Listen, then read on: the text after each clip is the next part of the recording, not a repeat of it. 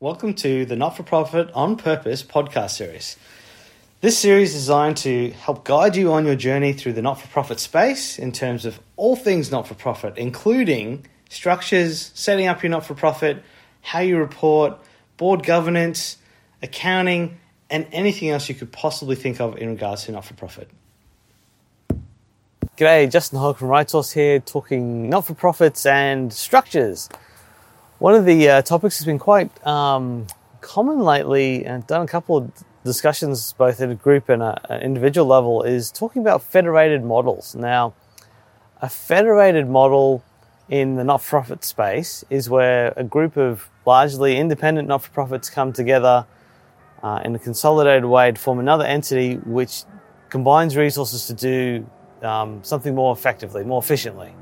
Where you see federated models most commonly is where you have organisations that have been set up on a state basis. So like you have a Queensland and New South Wales, Victoria, charity all under the same name, and then they set up a national model, a national entity. And that national entity has all the states as members. So that's an example of a federated model. A lot of people think that is the federated model, but that is an example of a federated model. It's also quite often held up as one of the issues in the not-for-profit space in terms of not-for-profits being ineffective, in that they've got individual state entities working on their own thing, and then they've got a national body working on their own thing, and they're all doing HR and back office work, and each have got boards, so doesn't that speak to inefficiency? And because these are seen as inefficient, there's a lot of calls for these entities to merge, become one entity. And surely, if you become one entity rather than one for each state and one national and just be one, that you'll gain a lot of efficiencies because you won't have multiple boards. You can have one back office. You can do those type of things. Now, it's also posed that if those structures existed in the for-profit space, that someone would come in, purchase all the entities and basically amalgamate them anyway. And it's just because of the not-for-profit space that there is no commercial reality in it that's why it doesn't happen. Now, I'd like to challenge that a little bit, because in the for-profit space there is an example of something similar to a federated model, and that is a joint venture. So a joint venture is the same sort of thing where two or more entities come together to form another incorporated entity that goes and undertakes a task on the benefit of all the joint venture parties. And it may not necessarily be specifically what the others do, or it might be, but it's in a specific geographical area, a specific project, something like that. So that in the for-profit space is seen as an effective use of resources and a good management of risk. So it does exist in the for-profit space. So if we're saying that there are examples of these type of models, that federated type of model working, perhaps rather than looking at how do we get rid of them, how do we make them work better? So there's a couple of things that you can do that I would suggest can make the existing federated models work out much more effectively than how they're currently operating. Now, the first and the most common thing that happens with a federated model is each of the states have a representative they put on to the federated or the national board entity. So that quite often is either the CEO or the chair of the state organisation goes and sits on the board of the national. Now, though that makes sense from a representative point of view, it doesn't make sense from an effective governance point of view.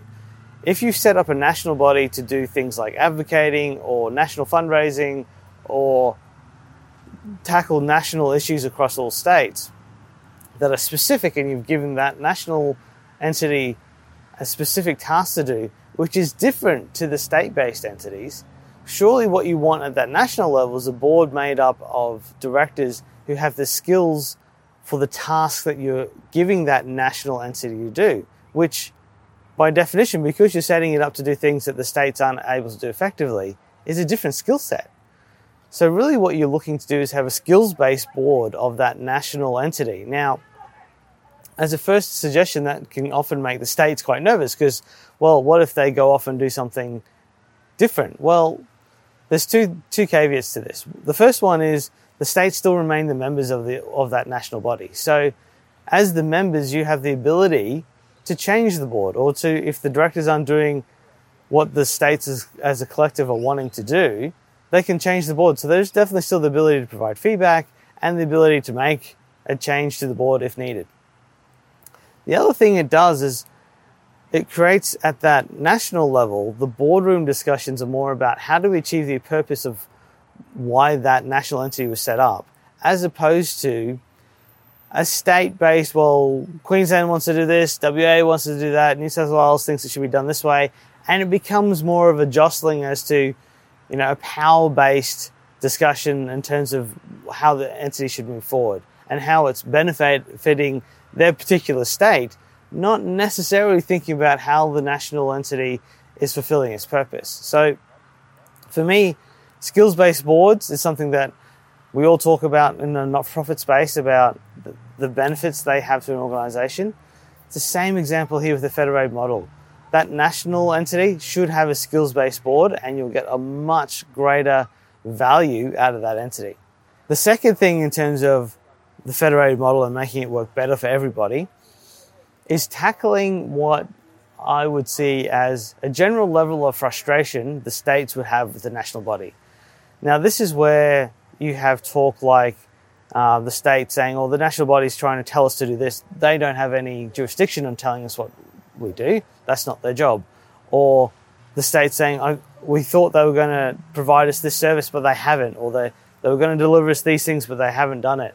And similarly, the national body going, the states are supposed to provide us certain support, but they haven't provided us support, or they're not acting consistently with how, we all agreed to do things. So how this is tackled, and this happens, that happens in a federated model, but it also happens within entities as well. So it's not unusual to hear those type of things talked about when you're in a not-for-profit that is one entity. So the fact that it's a federated structure isn't the cause of that frustration. The cause of that frustration is that there's not clear policies and guidelines or agreements on how things are going to work. Not only do they have to be clear, they have to be enforced, or people have to be held accountable. So if you're going to have a federated model that's then responsible for advocacy at a national level, the states should then let them do it. So the states should then not be getting involved in doing advocacy themselves at a national level if they set up an organisation to do that. So it's about having a clear agreement, understanding the roles and responsibilities of each of the entities that are involved, which should be consistent with their own individual constitutions and their own purpose in those constitutions. But then once that's agreed, make sure that it's maintained. And so there's obviously the setting the accountability, there's holding people account to it, ensuring they have the resources to do that stuff. But then as things adapt and change, coming back and revisiting those things. So if there is frustration, if there isn't clarity, having a method and a process to resolve that through updating policies or agreements so that everyone knows what everyone else is doing and that you are working as a collective. I think it is a false truth to think that if everyone merges and we all become one entity, then we can just tell everybody what to do and that solves everything. Because when you look at not-for-profits that are one entity, that they still have exactly the same problems. So I think we should definitely take our time looking at federated models. And if you're in a federated model, look at doing some of these things you can do to improve the way that it works, as opposed to saying, this is the model that we're given and it doesn't work. It can work, and it does work in multiple situations. So have a look at those two suggestions and see if they're a first step towards making a federated model more of a joy to work for than a frustration. That was it for today. I'm going to do another video. You can check this out on our YouTube in terms of perhaps federating models having some more meaningful impact to the not-for-profit space. So if you're interested in that, check out the YouTube. Otherwise, thanks for your time today. It's been Justin Hogg from RightSource. If you liked what you heard today, feel free to subscribe to the podcast series. And if you'd like some more information, check me out on LinkedIn. I'm happy to connect and answer any questions you might have. Otherwise, thanks for listening. It's Justin Hogg from RightSource.